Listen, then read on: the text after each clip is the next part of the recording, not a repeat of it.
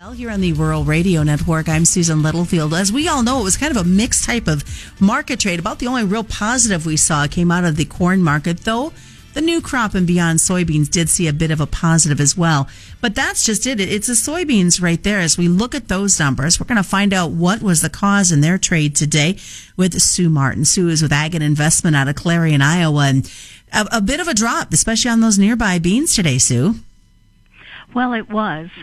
Beans, tested the $16 level, basis July, got to $16.04 3/4.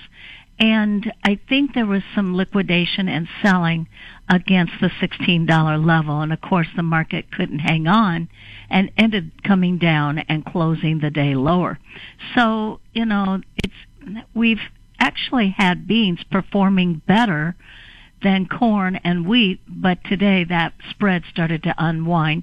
Corn gained some strength. Wheat had beautiful strength, but again gave it up as the day went on.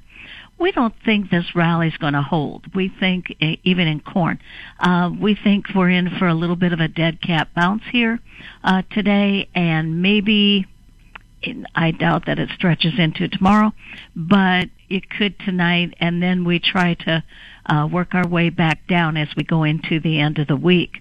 There, according to seasonals, we might strike a low and try to lift this market, which would totally alter the pattern that we've had since last September, where we put lows in on beans and corn and, bounce around and maybe come back down in the first day or two of the new month and look at it and then start up from there. But we've had 12 to 13 months in a cyclical count up in these markets in beans and corn. They're long overdue for some correction, and it's healthy. So with China talking about cutting back on their ration of soybean meal, did that have any factor in this market today? Yeah, I think so. China was talking about that they had cut back almost half in the ration of soy meal, and that it was their largest, one of their very largest producers, and the thought is, and they were doing that through last year into this year, and it was thought that if that kind of caught hold and they did that would then cut, demand for soybeans appreciably. I don't see that. I think more than anything, it could have been a situation. There's two things. One, if they put out the rhetoric, that might just sort of break the price a little bit. And two, I think that we were going through COVID, pretty aggressive last year, and the shipping pace was not as good as it would normally be. And, then you had Brazil coming with a good crop of beans, and so, supplies were backing up. But I think that when we look at China, they're saying by June, they should be pretty much up to speed on their numbers, but yet Inner Mongolia has African swine fever. And so they're watching that closely. I think that it's just an interesting time, and I think it's just propaganda we're hearing out of China. So having said that, and we know that it had kind of a quick effect on our soybean trade, we move past that and we look at how advanced our planting progress is here in the States?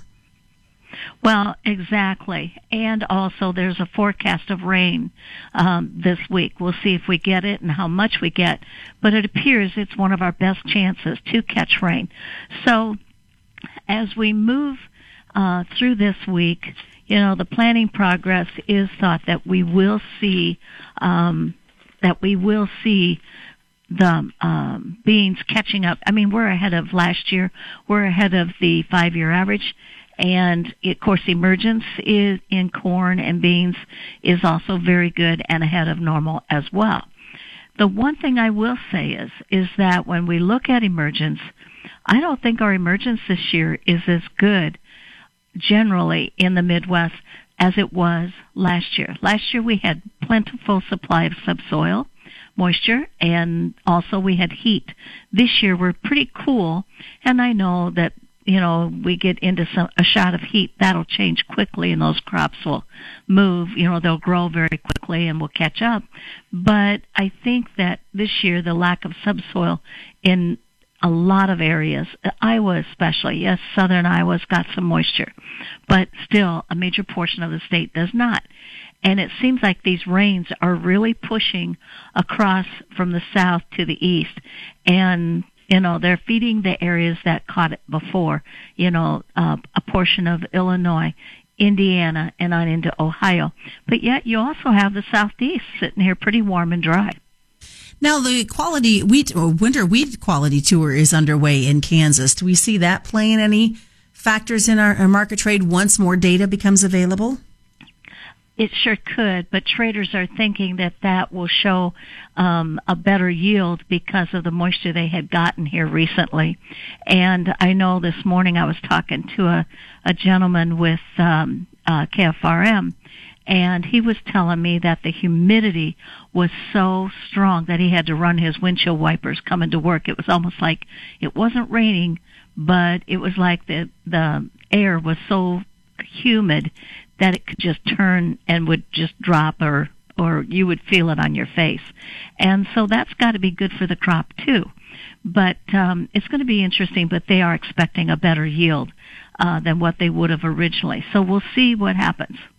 Lots of things to look at as we continue with this market trade. Talking today with Sue Martin. Sue, again, is with Ag and Investment out of Clarion, Iowa. As we get ready to head to break, we'll come back and finish taking a look at what's been happening on this grain side of the market trade, and then we'll focus on the livestock. We know that the cattle market today actually saw some higher numbers in the live cattle. Lean hogs were up as well. Feeder cattle, on the other hand, saw a bit of a struggle. Stick around. More is coming up on this Tuesday. It's the Fontanelle Final Bell right here on the Rural Radio Network.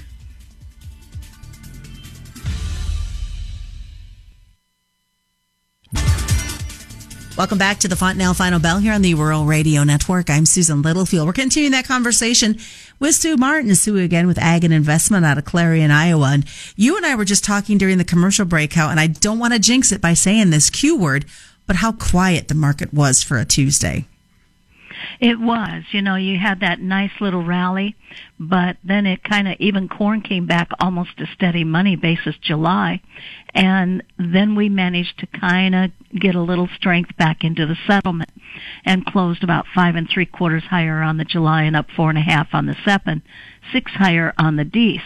But the dollar was lower today and down quite a bit. It's down 40.2 as I speak right now. And so it's nearing a 4-month low. And what that's doing is it's making us very competitive globally.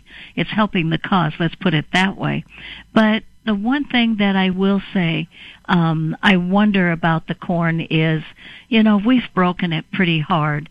And again, it's a market that I think will find some support on seasonality even on Friday, and maybe we try to give a lift into Memorial Day.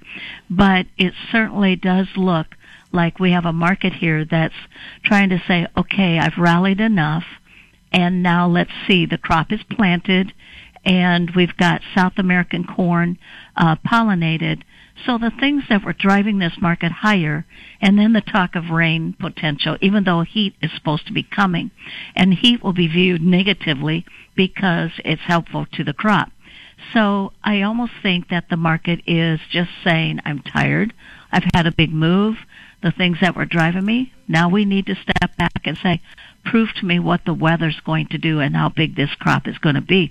Because there's been some talk. Informa also came out, I think it was last Friday, and added, what was it, like 5.7 million acres to corn planted area that they believe we'll see. So over 95 million. And that be the case, that really wore on the corn market too. And it was loaded up long.